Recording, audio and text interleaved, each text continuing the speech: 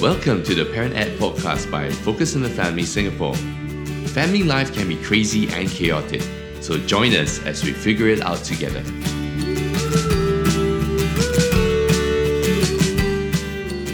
Hello and welcome to the Parent Ed podcast. My name is Joanna Koho and I'm your host for this episode. In each episode of the Parent Ed podcast, we'll be tackling questions that parents are asking about family life, parenting, marriage, work life, and more. And we'll be speaking with everyday parents and practitioners as they share with us their experience and practical ideas. We hope that you'll keep tuning in to learn with us and to grow personally in your journey as parents.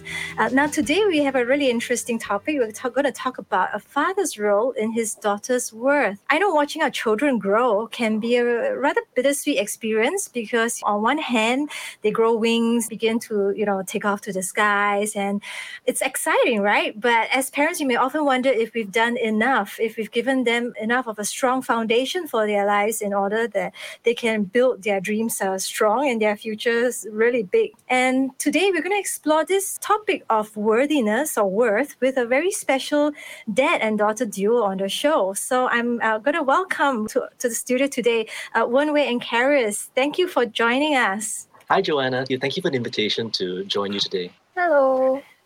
Hi, Karis. As you can tell, right, it's very clear the age difference just by the way we talk. I know Wen Wei, you have 3 daughters, and Karis is actually your eldest. Maybe you'd like to introduce each other. Well, Karis is our firstborn, and she was born in the year 2000. Very exciting to watch her birth. Very, very profound experience. Very, very life-changing to have your first child, I must say. What's Karis like? I mean, I know she's now studying, right, in the university. Wow. I think we could not have asked for a better firstborn. From young, she was incredibly disciplined, always trying to do what is right. I think even from 2 years old, she would be independent, try to prepare her own breakfast and stuff like that, which set the tone for her younger sister. So they're probably a bit less organized, less disciplined, but since the older Zeze does this, it must be the pattern. So all kids grew up preparing their own breakfast in the morning. That made us very free, so I was very happy. Wow. That's like the perfect daughter, or the perfect child. Karis, do you agree with your dad's description of you? Yeah, I think I was very disciplined, especially as a child. This is a great, humble introduction. That's what we mean by self-worth. Okay. Maybe I've learned to be more relaxed recently. And I know, Karis, you just celebrated your 22nd birthday, yeah? Yep, I just turned 22 2 days ago. Okay, how does it feel now to be 22? Not that different from 21. But was turning 21 a real life-changing experience? I think I take my life in stages of school. So I turned 21 in the middle of my uni journey. I started uni in the middle of my 19th year. So I guess that was the biggest transition. After that, It's kind of been just uni. The same. Yeah. Okay, and how would you describe that, Karis? Well, let me get this right. My dad is a senior consultant and executive coach in learning and development. That's the title, which I never remember. But I guess outside of work, my dad's very fun. When I was younger, I thought he was a walking encyclopedia and also a walking joke book because he never seemed to run out of jokes when we were younger. Nowadays, I think I've heard all his jokes at least 3 times. Yeah, but I guess it's very fun. He's always played with us and made life interesting. And spent a lot of time with my sisters and I. Sounds really great. I think one of the rare occasions we don't hear the kids saying that, yeah, dad and his lame dad jokes, but that you appreciate him as a walking they joke. are lame dad jokes. All right, there you go, I guess. All right, today we are going to talk about self-worth and maybe, just to get your views, right, from dad's perspective and from Karis' your perspective. What is self-worth to you? There's this book called The Gifts of Imperfection, especially targeted for daughters, and it says, worthy now, not if, not when. We are worthy of love and belonging now, right this minute, as is. What is self-worth for each of you personally? We were talking just now, Joanna, when Karis was born. It was one of the most profound moments of my life to see her really come out and she really was the most precious thing. I think that one of the things that came upon me was, how do I assure her of this every day of her life?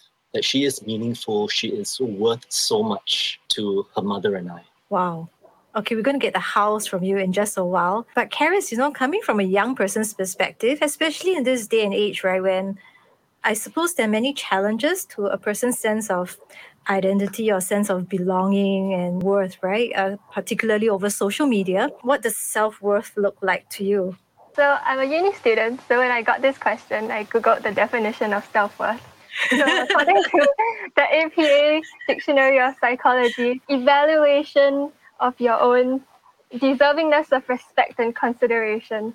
But when I saw that, I don't really think I totally agreed with that concept, because I think that implies seeking something that others give, like love, admiration, or value or respect for you. But I think, to me, you can't really control what other people think of you or what other people give you, right?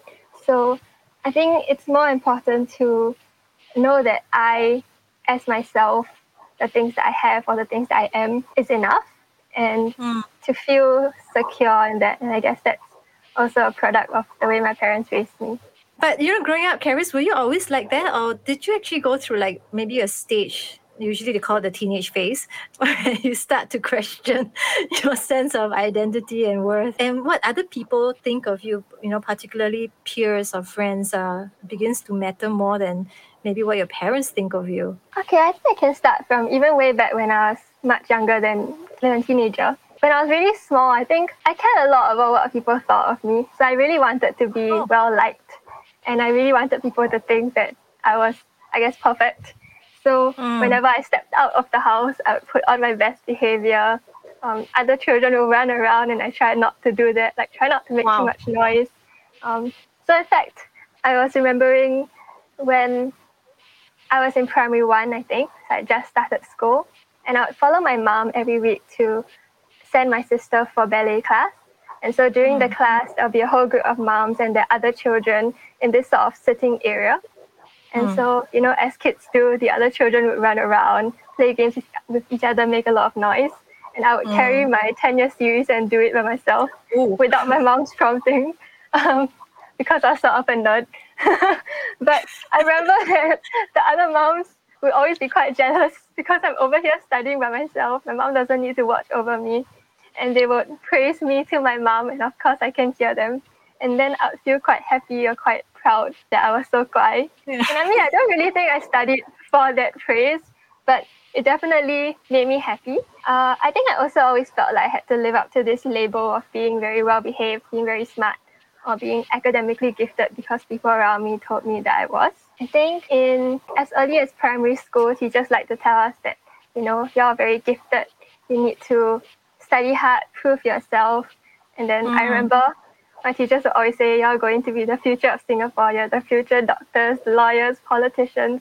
So you need to work hard for that. And so naturally, I think, sought to prove myself or live up to those labels. Yeah, like you said, I think in my early teenage years, I started to feel the pressure also from my peers. My classmates are very smart, doing very well, and I often felt like I was lagging behind a little bit. And even though I guess I knew I wasn't dumb, I felt like I had to work super hard and prove myself. And it wasn't until later on, maybe in like my later teen years, that I realized I didn't need to care so much about other people or the labels that they put on me, but rather to just focus on myself, knowing my own abilities, my own strengths, my own beliefs, and to feel secure in that.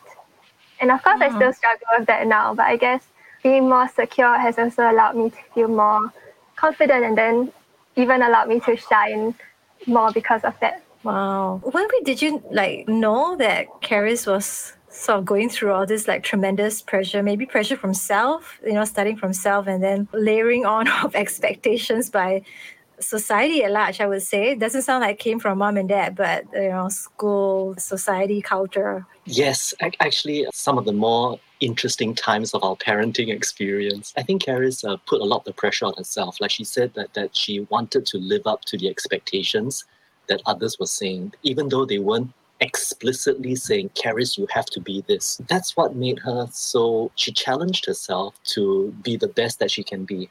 And if somebody said you should be this, she tried to live up to that. And it felt like that pressure came from her. I think some of the more difficult times was when she had this standard she wanted to live up to, but emotionally felt very stressed to do so. It's not a bad thing, isn't it? I mean, to have a child who actually sets some goals for themselves or lives with such excellence. Yeah, no, not at all. Not at all. So that's why she's been a real joy to have a child. But there were these times as well where it felt like she was setting herself, she had to be perfect. And when she wasn't able to, she felt very upset. So I can't do this, but I want to do this, but I can't do this, and I want. And there would be moments where she also goes into a bit of a meltdown. So there was a season where that happened quite a bit. In spite of really wanting to show her love, affection, lots and lots of patience, I think parents' patience do run out. I think there will be parents who can resonate with that. I'm sure, like you have 3 daughters. I'm sure it sounds like Karis is particularly of a certain high standard. I don't know if your other 2 younger daughters are like that, but I'm quite sure that there'll be some parents who can resonate with what you observed in Karis. How should a parent then respond, or what can a parent do to kind of bring about some measure of balance, maybe? I mean, you don't want to kind of lower their standards, but at the same time, you want to help them be okay, maybe even with failure, and help them to be sometimes more realistic, maybe with their expectations of themselves or of things around them. I'm not sure what a parent should do. All I know is what we try to do. I think we tried to just tell her as long as she did her best, the results, whatever the results are, doesn't matter so much. I mean, the example was weekly 听写, where she couldn't learn the words, but she felt like she had to get all right, and then she can't learn the words, she's not sticking, and then it's tomorrow, and those would be the real tension points.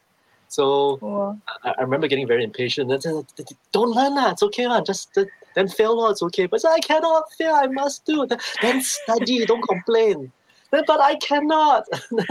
So it was that kind of conversation. What was the resolution? How did it get resolved? One of those times actually led to one of my, I think, biggest regrets as a parent. I know that I'm not sure if Karis remembers this, but she was particularly sensitive to the word stupid being used on her. Somebody did that once, and I know it really triggered her. So I kind of made a mental note that I would never do that to her.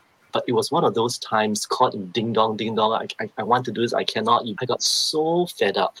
And I just it exasperation. It's just like, don't tell me you're really so stupid. And that really sent her over the edge. And she went to this major crying fit and so on. And I left the house because I take my second daughter to one of her swimming lessons. In the car, I calmed down. And then I got very worried because I also knew that we were Karis's safe place. She may feel like she has something to prove to other people, but she could always be herself with us and nothing to prove. But if I, as her safe place, rejected her by calling her this name that she really didn't like, did I take away that final security? Would she do something silly in that sense? And I have to say that the whole drive to the swimming pool and back, I was actually very worried. Well, I came home, thankfully, she's sensible enough and she also calmed down herself. I'm trying to recall if I ever apologized to her for that moment, but that is one of my regrets because I did something I said I never wanted to do as a parent.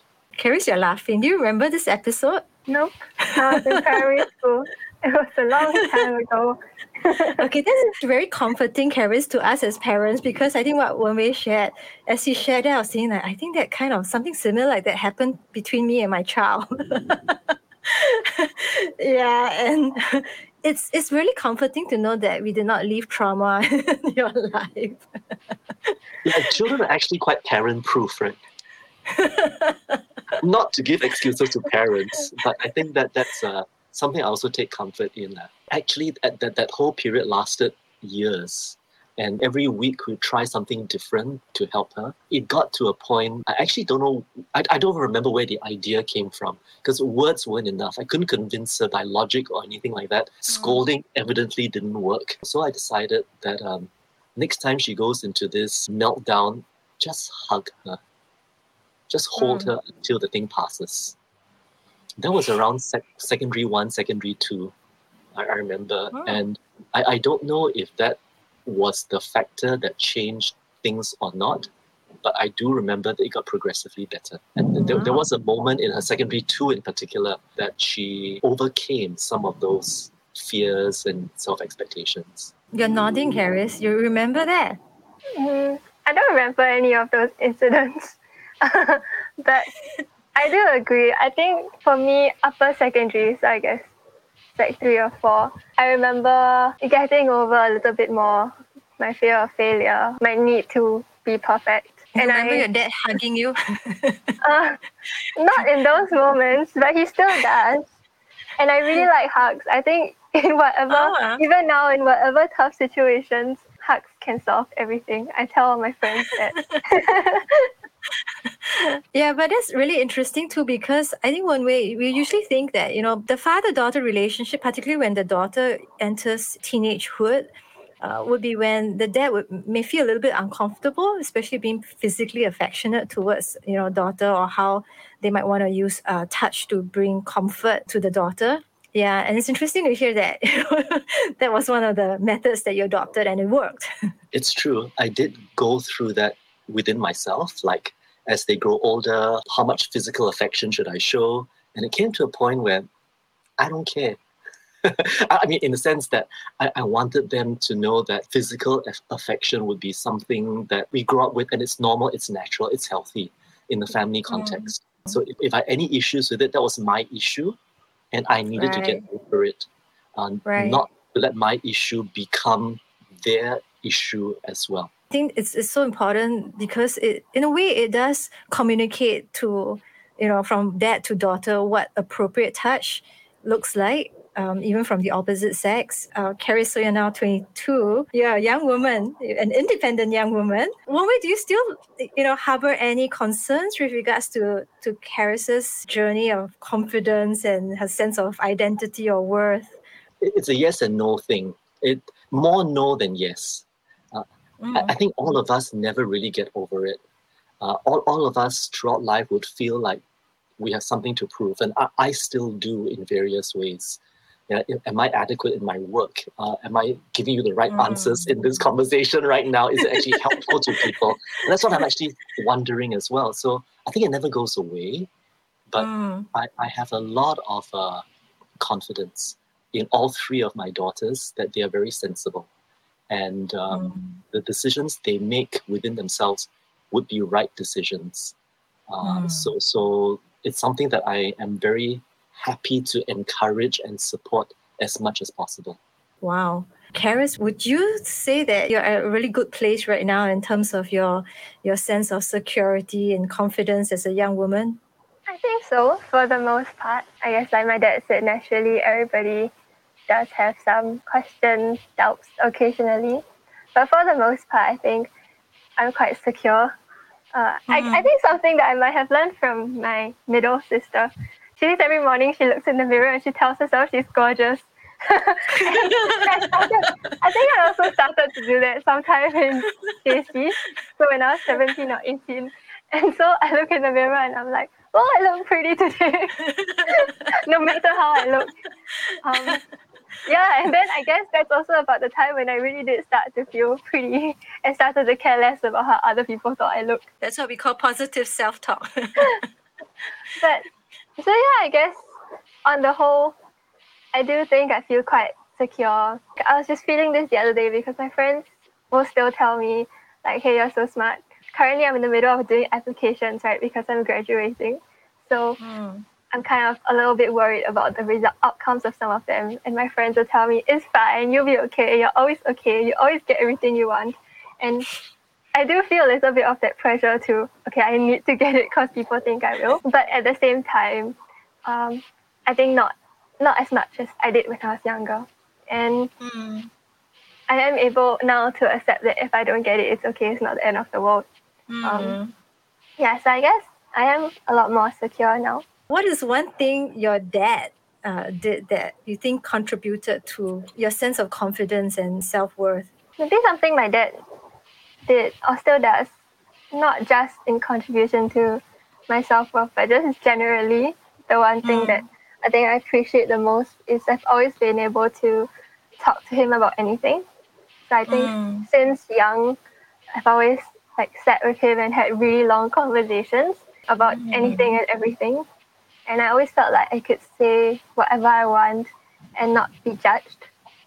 So I remember thinking that was quite special, especially in secondary school when my friends started to complain about their parents every day and talk about how their parents didn't understand them. To this day, still think my dad knows me better than anybody. So I guess he's always given me that space to talk. He's a really good listener. I think he was saying just now that he trusts the decisions my sisters and I make. And I guess I can see that whenever I am going through a problem or I'm trying to make a decision and I ask him, he's never imposed his decision or opinion on me. And sometimes I get annoyed because I think it'll be easier if he decides and then I follow. But I always appreciate it after, I guess, that he helps lead me to a decision that I make instead of giving me what he thinks first. True, because I think that's part of growing up, and it can be really empowering. I hope you're comforted one way that your episode of having broken your own mental rule about not using the word stupid did not have any disastrous effect on Charis. Before we end today's show, do you have any parting advice for the dads out there who, like you, have a daughter? What could dad really do to be that, like what Charis was saying about you, to be that safe place, to be that anchor where daughter knows that no matter what, she is valued? Enjoy your daughter. Express that pleasure in them, the delight in them, anytime, every time. If there's something that I do not regret, was the decision to do this ever since they were young. It can be middle of the night, they wake me up. It can be in the middle of work, they come and disturb me. I would never say I'm busy. I would always greet them with pleasure, like, hi, nice to see you, hug them, smile, kiss them. Yeah, they are really the joy of my life. And to communicate that often, enjoy them, genuinely enjoy them. And I can tell Charis enjoys you too. Charis, is there anything that you like to say to maybe any daughters out there who might be eavesdropping on this podcast that their dads are listening to? I think as daughters or even as children, we do also need to make that effort to reach out to our parents or our dads. I mean, I do recognize that I'm very fortunate to have a dad who makes it very easy to do so. And I do hear my peers or my friends talk about the struggles they might have connecting to their own fathers. But I think you need both people in the relationship to make something work, right? And especially as I've grown older, I stayed in my uni dorm for the past 2 years. And so I spend a lot less time at home with my dad. And I'm somebody who needs to talk to someone face to face. I'm really bad at doing it over the phone. So I think I found it even more important to make that time to sit down and talk to my dad, to include him in my life. Naturally, if somebody doesn't know what you're doing or isn't as close to you time or space-wise, a relationship might not be as strong, I think. So I think it does take effort on the part of the daughter or child also to reach out, to connect to your father, to both your parents, and include them in your life. Well, daughters, if you are listening, I hope you heard that. It does take two hands to clap, and I hope you're encouraged that it could start with you, to bridge that gap with your dad, if there is a gap. Yeah, but it could start with you to make that connection. And for the dads out there, I really like what Wen-Wei said, enjoy your daughter. And I think the genuine enjoyment will kind of come through. And your daughter will enjoy you too. Thanks again, Wen-Wei and Charis, for joining us on today's show. And really thank you so much for sharing your lives with our listeners out there. For those tuning in, we hope you've benefited much from today's episode and that you have some new insights on how to really sow into your daughter's sense of self-worth. If you're looking for other resources to help you stay connected with your growing tween, to-be teenager, do check out The Select. That's a parent and tween bonding event that's coming up in the June holidays. You can find out more by visiting our website at www.family.org.sg/The the select. And of course, don't hesitate to follow us on Facebook and Instagram. And thank you for tuning in. And until next time, have a great week with your family.